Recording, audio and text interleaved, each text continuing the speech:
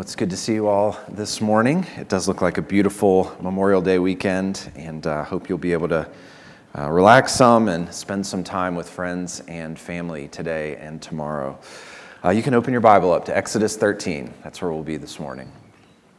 Exodus 13.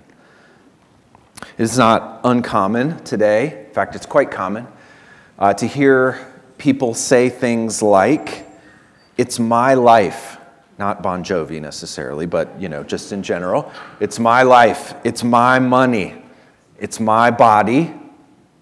I can do and will do whatever I want with it.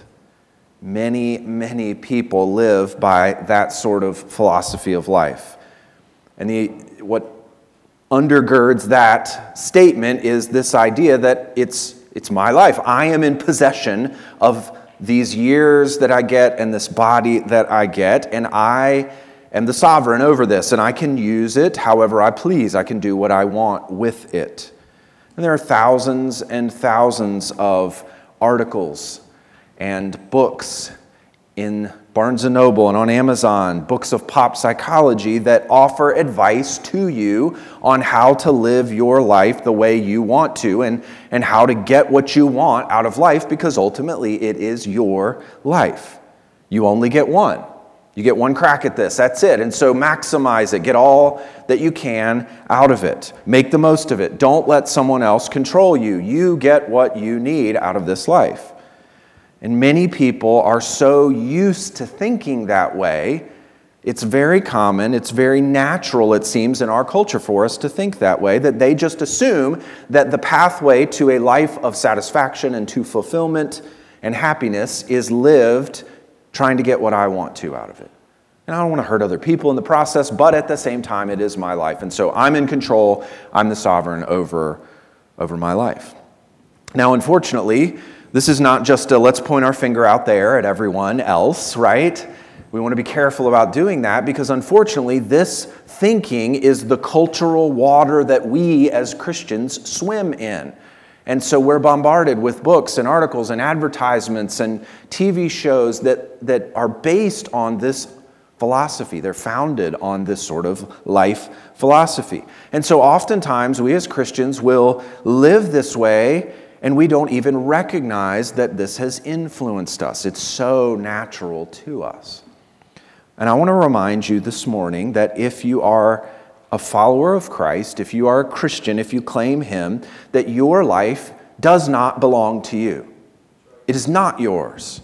This is not my life. It's not yours at all. There's so many passages of Scripture that address this. Romans 14, for none of us lives to himself, and none of us dies to himself. For if we live to the Lord, and if we die to the Lord. So then, whether we live or whether we die, we are the Lord's. You belong to Him. Acts 20:28, pay careful attention. This is Paul's exhortation to the elders from Ephesus as he's departing them for the last time. Pay careful attention to yourselves and to all the flock in which the Holy Spirit has made you overseers to care for the church of God, which He obtained, right? It's His, and He obtained it with His own blood. Your life, my life, was bound for destruction. It was involved or under the dominion of sin in slavery, and God stepped in and purchased you out of that slavery and brought you into His service as His child. You are not your own. And He did not redeem you so that you can now take control of your life and live however your sinful passions and sinful desires call you to live. Titus chapter 2. For the grace of God has appeared, bringing salvation for all people, training us to renounce ungodliness and worldly passions, and to live self-controlled, upright, and godly lives in the present age, waiting for our blessed hope, the appearing of the glory of our great God and Savior Jesus Christ, who gave Himself for us to redeem us from all lawlessness and to purify for Himself His people for His own possession, who are zealous for good works. Now, all of the three passages that I just read to you, all of them have language in them that is taken directly from the story of Israel's exodus from Egypt. In this passage, this word redeem here is directly taken from Israel's exodus and redemption and ransom from slavery in Egypt.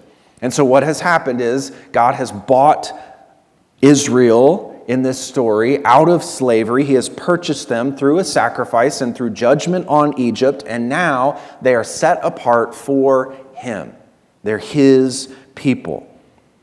And as they're departing from Egypt, you come to this passage here, which in many ways seems oddly placed, right? Like we're reading about them leaving Egypt and they're packing up and they're departing, and all these people are moving out for the first time. They're leaving Egypt.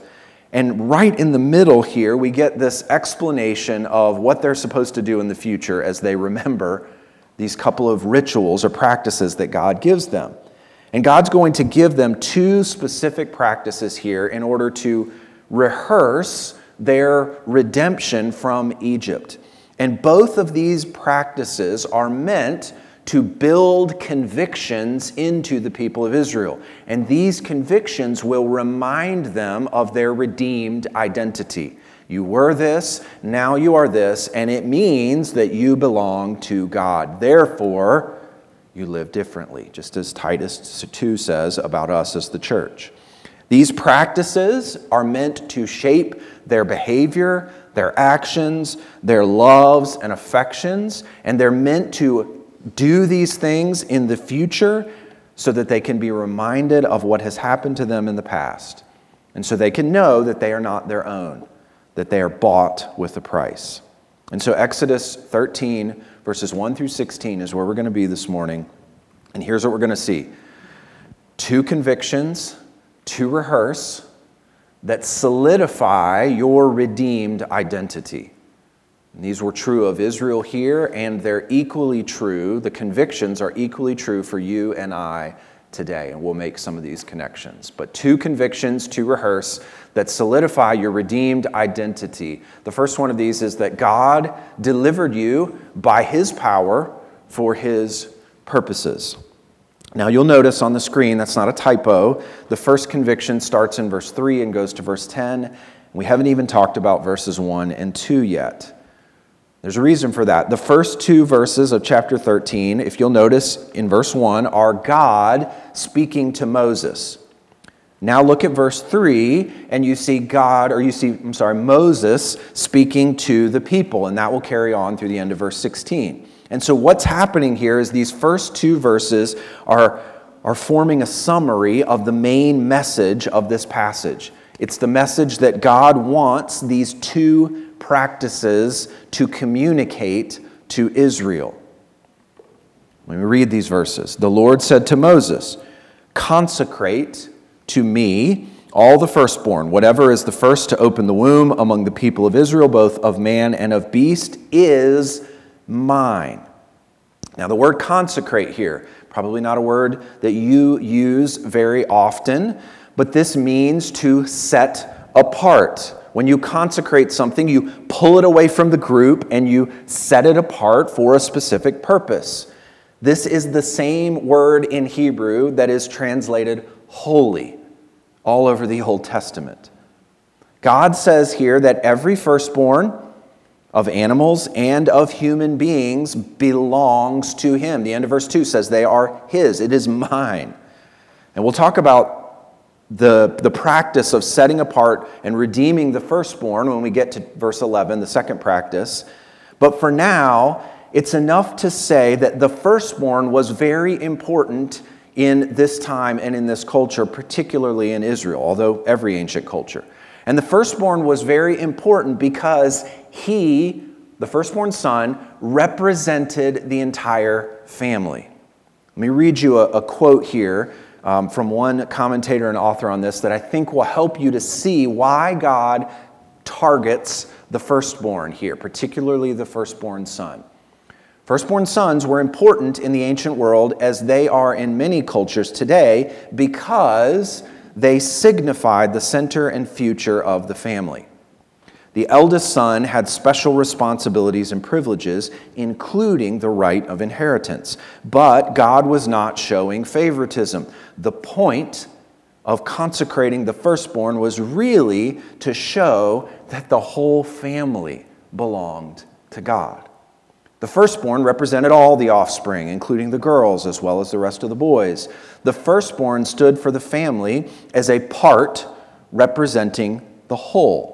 The way, for example, that a captain represents his team at the beginning of a football game, or an executive represents his corporation at the bargaining table.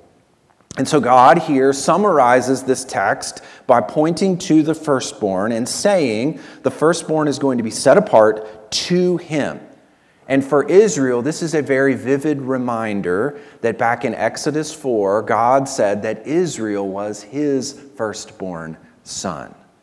And so what he's communicating through this is that the entire nation belongs to him. All the people, as represented in the firstborns, are his possession, and they are his people, chosen by him. And so, in order to constantly remind the Israelites of that, this is something they needed to remember.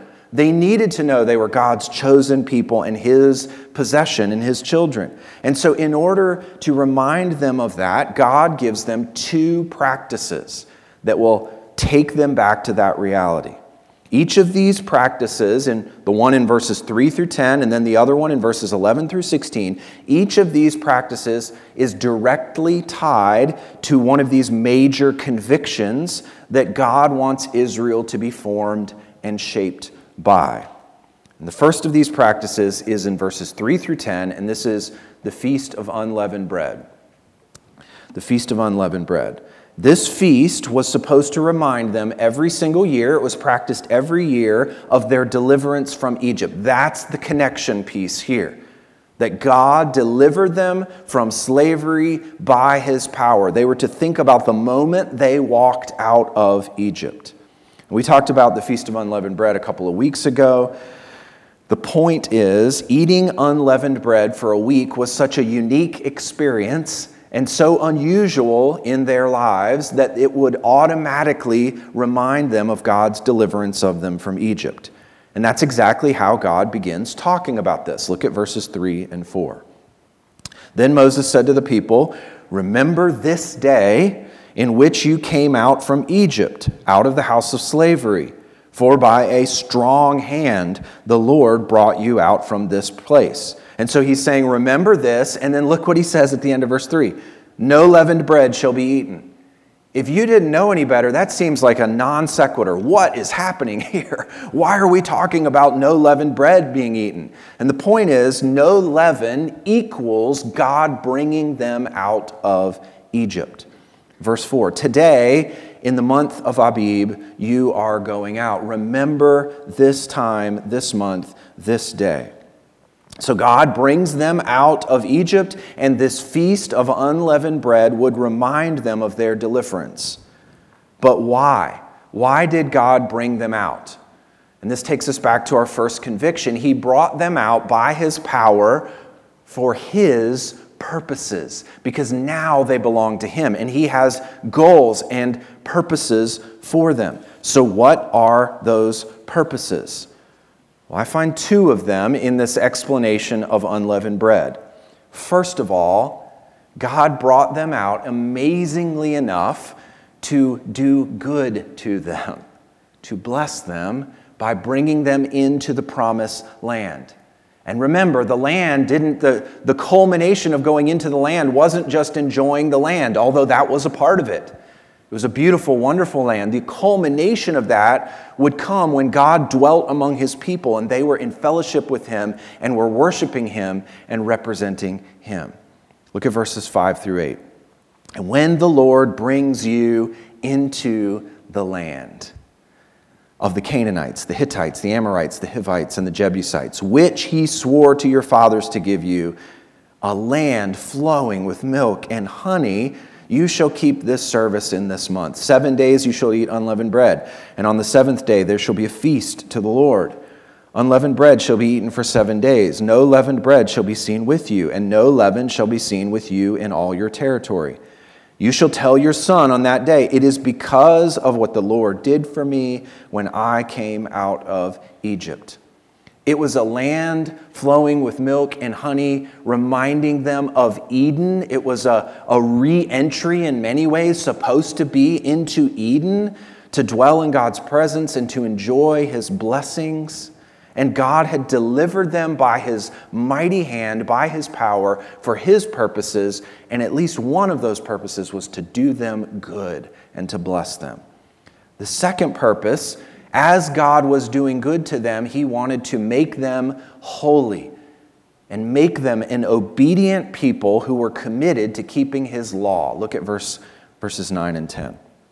And it shall be to you as a sign on your hand and as a memorial between your eyes. Why? Why were they to remember this? That the law of the Lord may be in your mouth. For with the strong hand the Lord has brought you out of Egypt. You shall therefore keep this statute as at its appointed time from year to year.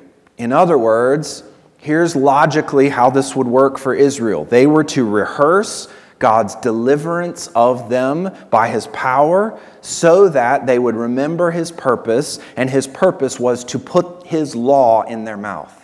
In other words, the law was to be so important and so significant to them that it was in their mouth. They knew it, they remembered it, and they lived it out. They were an obedient and holy people. So let me pull all of this together here. The people of Israel were to remember their deliverance from Egypt by God's mighty hand so that they would know that he has specific purposes for them. And these purposes include not just delivering them from slavery, but delivering them in order to bless them in the land and to make them holy by becoming obedient to his law. Blessing and holiness. Those were his purposes. Now here's the thing for you and I. Let's jump forward to us. Oftentimes we forget God's powerful deliverance on our behalf. And when that happens, we lose our identity as his loved and holy people. It's clear from this that God loved them. He was committed to their good, and he loved them in such a way that he wanted them to be holy so they could be in his presence.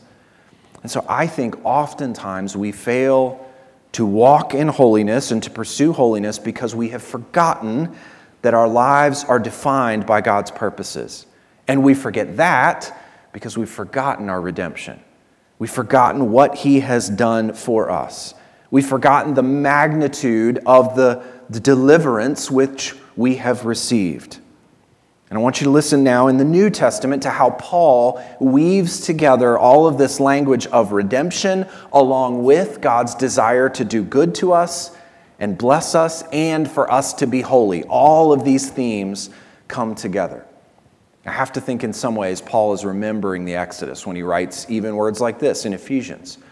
Blessed be the God and Father of our Lord Jesus Christ, who has blessed us in Christ with every spiritual blessing in the heavenly places, even as he chose us in him before the foundation of the world, that we should be holy and blameless before him. In love, he predestined us for adoption to himself as sons through Jesus Christ, according to the purpose of his will, to the praise of his glorious grace, with which he has blessed us in the beloved. See the language of blessing and wanting to do us good and bring us into a relationship with him, and at the same time, his purpose and his goal is to make us holy, to make us like the Lord Jesus Christ. In him, we have redemption through his blood. Absolutely language pulled from Exodus. The forgiveness of our trespasses according to the riches of his grace, which he lavished upon us in all wisdom and insight. There's another place in the New Testament where Paul actually uses the feast of unleavened bread to help him make a point to the church at Corinth regarding holiness and that they should be holy because of their identity as God's people. In 1 Corinthians 5, Paul is addressing this sin issue that's going on in the church, and it's this sordid story that Paul says even pagans wouldn't be okay with this, but you guys are acting like it's totally fine. And he uses the Passover story and the Feast of Unleavened Bread to help the church at Corinth to see that they can't continue to act in this way because of their identity as a redeemed people.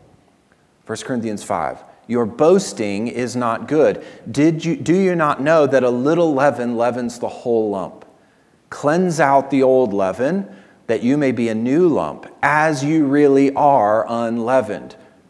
For their new identity. Why? Because Christ, our Passover lamb, has been sacrificed. Let us therefore celebrate the festival not with the old leaven, the leaven of malice and evil, but with the unleavened bread of sincerity and truth.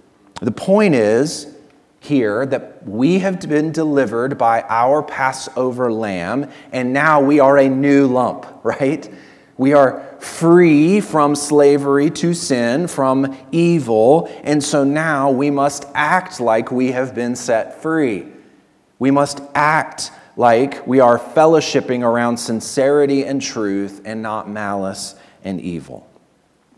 And so, a couple of questions for you. Does your life today show that you have been delivered by God, that you have a new identity, that you've been delivered by His power and for His purposes? Or do you claim Christ as your Passover lamb and yet still live like you are in Egypt, in your thoughts, in your affections, in your actions, and your way of life? And that brings us to our second conviction to rehearse. These are convictions. These are things that we want to believe in the deepest part of who we are, and we want to rehearse them so that they begin to shape us and to form us into our redeemed identity. The second one of these is that God redeemed you by a sacrifice, and now, because of that sacrifice, you are His. And the Feast of Unleavened Bread, as we just talked about, was to be celebrated every year. So there was a rhythm and a pattern to this. You knew what month you celebrated it in. You knew when it was coming up. And the Israelites were to remember the moment that they departed from Egypt, to remember God's power in delivering them. And when they remembered that, it would cause them to celebrate God's blessing by bringing them into the land, His love and affection for them and doing them good. And it would also remind them to become a holy people because of their redemption from Egypt. But now, in verses 11 to 16, God gives Israel a second practice that they're supposed to participate in. This is supposed to happen once they go into the promised land. This one is not something that happens on a rhythm like a yearly or monthly basis. This happens anytime a firstborn opens a womb and enters the world. And this practice is meant to direct their attention not just to their deliverance, but to the cost of their redemption. They belong to God because a price was paid for them as a substitute on their behalf. And they have to keep this sacrificial price in mind as they continue to live in the land. Verses 11 and 12, look there. When the Lord brings you into the land of the Canaanites, as He swore to you and your fathers, and shall give it to you, you shall set apart to the Lord all that first opens the womb. All the firstborn of your animals that are males shall be the Lord's. So this sort of takes us back to verses 1 and 2, where we saw that God wants them to consecrate or to set apart every animal and every human being that is born. This would look quite a bit different, the setting apart, the action that you take to set apart an animal versus the action you take to set apart a human being. Now, it's not specifically mentioned here. This is a little confusing, I think, to read this without an understanding of the full picture here. But it's not mentioned here what actually would have happened. So let me kind of try to clarify this to you in some ways. If an animal was born who was a clean animal, right? So you could eat that animal, a sheep, a goat, a cow. Then you were to immediately, the firstborn that opened a womb of a clean animal immediately was killed and offered as a sacrifice to God because it was his. Now, If an animal, a work animal, was born, like, say, a donkey, you'll see in verse 13, every firstborn of a donkey you shall redeem with a lamb. So if you had a firstborn work animal that came into your possession, then you could redeem that animal by offering a clean animal as a substitute for that animal because it belonged to the Lord. But if you did not want to offer a clean animal as a substitute, then it was the Lord's, and you were not allowed to take possession of that animal. And so what did you have to do? Every firstborn of a donkey you shall redeem with a lamb, or if you will not redeem it, you shall break its neck. It was God's, and so you could not take possession of it because it belonged to Him. And this would very graphically illustrate that to the Israelites. And so no matter what animal opened the womb, you had to recognize that it belonged to God, and it was His, and there was a price that was paid in order for you to take possession of that animal. But things are very different here for human beings, although they too are the Lord's. Look at the rest of verse 13.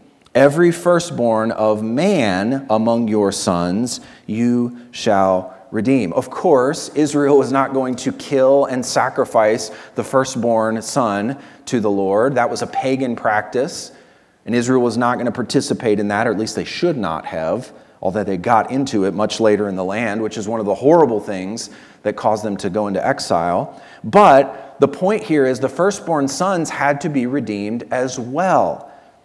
So what do? Well, later on in the Pentateuch, some amount of money is clarified to be given for the price of a firstborn son. And so a son had to be ransomed or redeemed as well. And Israel had to continue this practice in the land. No matter when a son was born, a price had to be paid to redeem him from the Lord. Look at verses 14 to 16. And when in time to come your son asks you, what does this mean? You shall say to him, by a strong hand the Lord brought us out of Egypt from the house of slavery. For when Pharaoh stubbornly refused to let us go, the Lord killed all the firstborn in the land of Egypt, both the firstborn of man and the firstborn of animals. Therefore, I sacrifice to the Lord all the males that first opened the womb, but all the firstborn of my sons I redeem. It shall be as a mark on your hand or frontlets between your eyes, for by a strong hand the Lord brought us out of Egypt. Both of these practices end in the same way, by God saying, I want this to be close to you, on your forehead and in your eyes, so that you are on your hands, so that you remember this. Now, I told you before that the firstborn was indicative of the future of the family. He received the inheritance. He represented the whole family. And so what this practice would have reminded the Israelites of is it would have reminded them of the sacrifice that was given, that was paid, so that they could be rescued from judgment and delivered to be God's people. I mean, that's why in verse 15, God draws this back to the death of the firstborn in Egypt. Because the firstborn of Israel were literally sacrificed, or were literally, a price was paid for them to remain alive and to be redeemed. Now, over and over again in this passage, the word redeem is used. And I know it's a familiar word to you. There are churches called redemption, right? It's a word that is very common to us as Christians. But I want to make sure this morning that you and I are very clear on what this word means. Redemption. To be redeemed. To be redeemed, or another way you could say this, is to be ransomed, is to be set free after the payment of a price on your behalf. That's what this means. And the story of Exodus defines for Israel and for us that God is a God who redeems those who are in bondage. He's a God who sets them free, but He does this by a price being paid on their behalf. Listen to how Moses put this in Deuteronomy 7. It is because the Lord loves you and is keeping the oath that he swore to your fathers that the Lord has brought you out with a mighty hand and redeemed you from the house of slavery, from the hand of Pharaoh, king of Egypt. The redemption, the freedom that they experienced was not without a cost. There was a sacrifice that happened so that they could be bought out of slavery. Later in Isaiah 49, the prophets understand God as the Redeemer of Israel. This is said several times. Thus says the Lord, the Redeemer of Israel and his Holy One. I won't read the rest of that. So it's in keeping with this Old Testament presentation of God as a redeeming God. This is his character. Remember, the point of the book of Exodus is to reveal God's character to us. And so here we learn that God is a God who ransoms and redeems those who are in bondage. And it's in keeping with this picture that when you get to the New Testament, that God sends his one and only Son to accomplish a mighty work of redemption for his people. This is exactly how the Lord Jesus Christ understands the heart of his ministry. Mark 10:45. For even the Son of Man came not to be served, but to serve, and to give his life as a redemption, as a ransom on behalf of many. Now, what does this mean? What are we looking at here when Jesus says that my life is a ransom for many people? There are two major aspects to redemption. You see these in the book of Exodus, but I want to make them clear in the New Testament as well. There's one negative in the sense of, it's not a bad thing, in the sense of erasing something, and there's one positive in the sense of you gaining something when you are ransomed. To be redeemed in the New Testament means that your sins are forgiven. They are tied closely together. In other words, you are not held in bondage anymore to those sins. They don't have control over you. They are erased. You and I are not in bondage like Israel was to Egypt. But we have received a horrific bondage that we are born into from the sin of Adam, where our natures are corrupted and we are fully deserving of God's wrath. That is the enslavement that you and I are born into. But to be redeemed is to have a price paid that secures our freedom from that bondage. And so what that means is that you are released from your sins. Your sins are forgiven. Isaiah 53, surely he has borne our griefs and carried our sorrows, yet we esteemed him stricken, smitten by God, and afflicted. But he was pierced for our transgressions, he was crushed for our iniquities. Upon him was the chastisement that brought us peace, and with his wounds we are healed. All we like sheep have gone astray, we have turned every one to his own way, and the Lord has laid on him the iniquity of us all. Through the Lamb receiving the punishment for our iniquity, we are redeemed and thus forgiven. Colossians 1, he has delivered us from the domain of darkness and transferred us to the kingdom of his beloved Son. How does this transfer happen? In whom we have redemption. This is an Exodus word. And he equates redemption here with the forgiveness of sins. Here's a definition of forgiveness. Forgiveness is the release on the part of the creditor or offended party of any expectation that a debt will be repaid or that an offender will receive punishment for an offense. So, when you have been redeemed, ransomed by the blood of Jesus Christ, your sins have been forgiven, they have been erased, and there is no expectation that you will ever be held to account for those sins. Ever. They're gone. And this is the negative side of this. Your sins are forgiven. They are erased when you are redeemed. But not only have you been granted freedom from your sins, but it is a freedom to something that is truly shocking and amazing. You're released, and now you enter into a new family. You gain access to something you never had before. Redemption, when God brought it to Israel here, and then as we have received it from the Lord Jesus Christ, means that we are now adopted into His family. We go from slavery to sonship. Galatians 4. Whoops. I didn't put Galatians 4 up there. I'll have to fix that for the second service. But Galatians 4, let me find this and read it to you because it's that helpful. Galatians 4, verse 4. But when the fullness of time had come, God sent forth His Son, born of woman, born under the law, to redeem those who were under the law, so that, here's why we were redeemed, so that we might receive adoption as sons. And because you are sons, God has sent the Spirit of His Son into our hearts, crying, Abba, Father. So you are no longer a slave, but a son.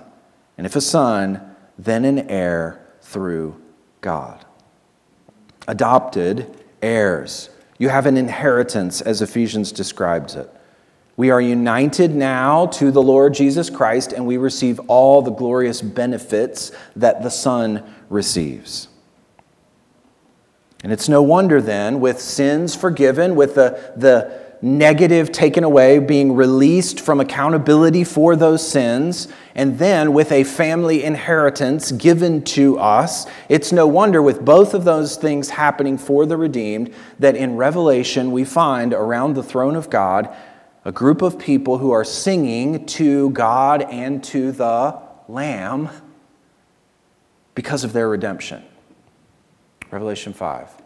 When He had taken the scroll, speaking of the Lamb, the 4 living creatures and the 24 elders fell down before the Lamb, each holding a harp and golden bowls full of incense, which are the prayers of the saints. And they sang a new song, saying, Worthy are you to take the scroll and to open its seals, for you were slain, and by your blood you ransomed, redeemed people for God from every tribe and language and people and nation.